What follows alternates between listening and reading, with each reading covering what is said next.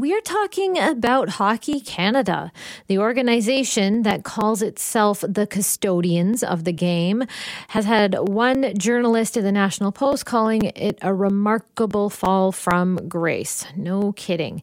Canadian Tire, Tim Hortons, other sponsors have been pulling out funding. Provincial hockey organizations, including the one in Quebec, also Nova Scotia, have voiced concerns. They've pulled their ties with the Federation, saying that they don't have the confidence in it being able to fix itself. Let's welcome our guest, Taylor McKee, an assistant professor of sports management at Brock University. Hello, Taylor. Thanks so much for having me.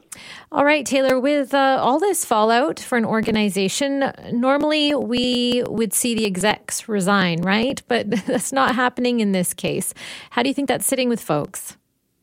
Well, I think that throughout this entire process, certainly stretching back into the summer, it seemed as though we had reached a point where change was inevitable, drastic change, not just one or two positions, but the entire makeup of Hockey Canada seemed inevitable. And yet at every turn, Hockey Canada seemed to be digging in its heels. Now, yesterday, Andrea Skinner tendering her resignation, I think that was something that was a long time coming in some respects, even though she's fairly new to the position. But this is probably not the end of the changes that are needed and the changes that are going to come.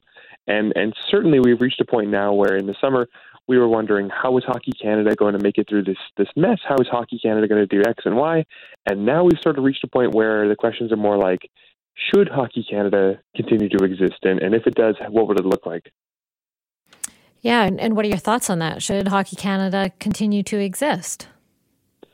I think Hockey Canada, as we presently understand it, probably should not. And that this is not the only way that this scandal could have played out. I mean, at many different stages throughout the summer, they could have made changes to the board. They could have made changes to the way that they were administering the investigations to the scandal.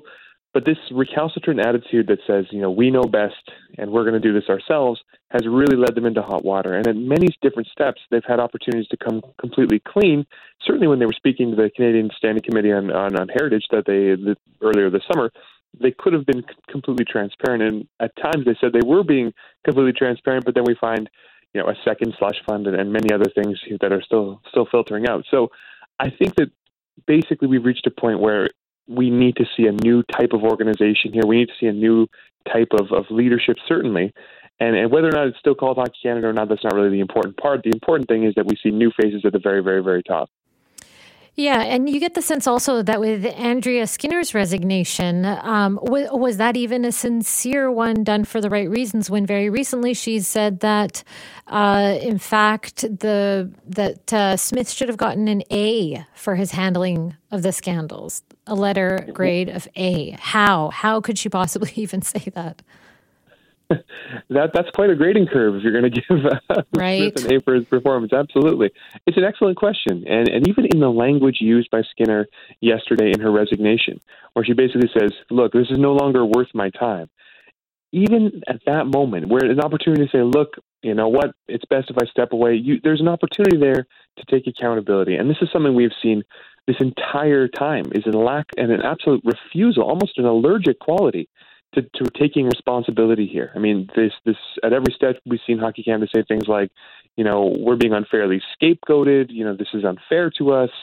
We're not the only sport with problems. And I think what Canadians really want to hear is accountability and leadership, which says, we want we want to be held to the highest standards. We want, the toughest measures. We want to make sure that we're leaders in this space, not necessarily, we think we did a pretty good job. And even yesterday in her resignation letter, there was a sense of, this is no longer worth my time. Well, that's not really exactly what Canadians want to hear. So it does speak to the fact that maybe they're still not hearing the messages being sent by Canadians. Yeah, well, she said, upon reflection, it's clear to me from recent events that it no longer makes sense for me to continue to volunteer my time. Really sounds like skirting responsibility there. Absolutely. And there's a bit of passive aggression there as well, where she's saying, like, look, I'm not getting paid. Here's what she's also saying here. Exactly. Which, again, you're supposed to be a culture setter. You're supposed to be a leader. That's not really what Canadians want to hear. Yeah. What do you think it would take if Hockey Canada was to stay, if the executive leadership was to remain as it is, if we weren't going to be able to get a full sea change there? What would you think that Canadians would need to hear from Scott Smith at this point? Honesty and transparency. These are the words that we've heard a million times this summer. But to be honest, Canadians understand what that looks like when they hear it.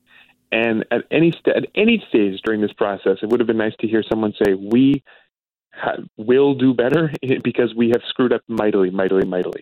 And maybe a step, and again, even the way that the sort of you were asking here, I just can't really even foresee that occurring. But let's say it did. It would be because Hockey Canada came to a point in which they said, please forgive us, Canada, and we promise we're going to move forward with these specific steps. But even then, I don't know how many Canadians could really take seriously anything that the current leadership of Hockey Canada tells them right now. And I think Canadians are right to be very, very, very skeptical of anything they're hearing from Hockey Canada brass.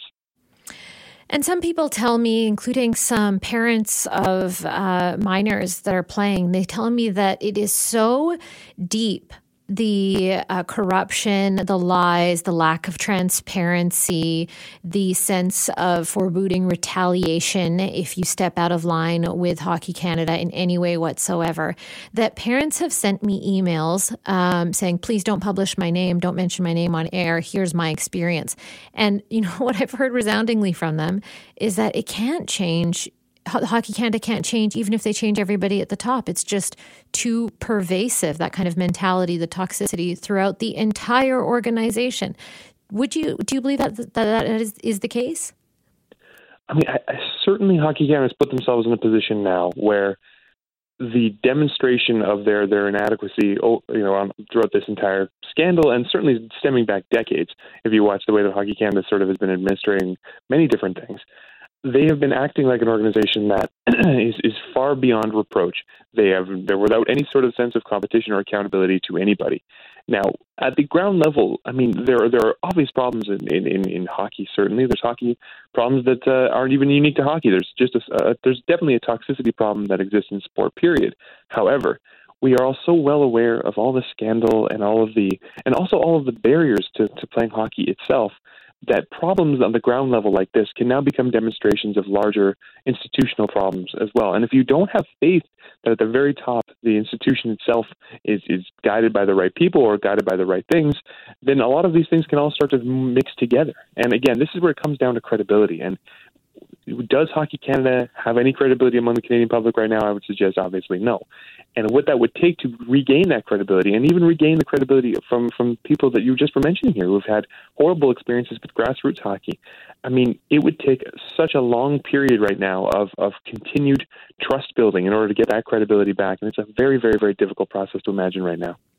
Okay, so there's no faith for the top. I wonder what can be done to change the culture from other sides, from the bottom, from other angles. What would that take?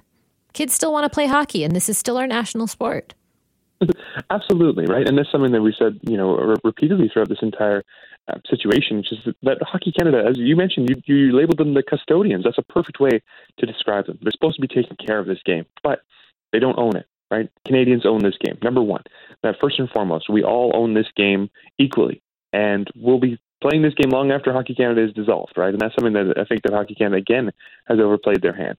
At the grassroots level, and depending on what region in Canada you're a part of, some things are going really well in some regions, some things are going not so great in other regions. It sort of speaks again to why there's provincial animus with relationships to Hockey Canada, because some feel like they've been abandoned by Hockey Canada for many years anyway.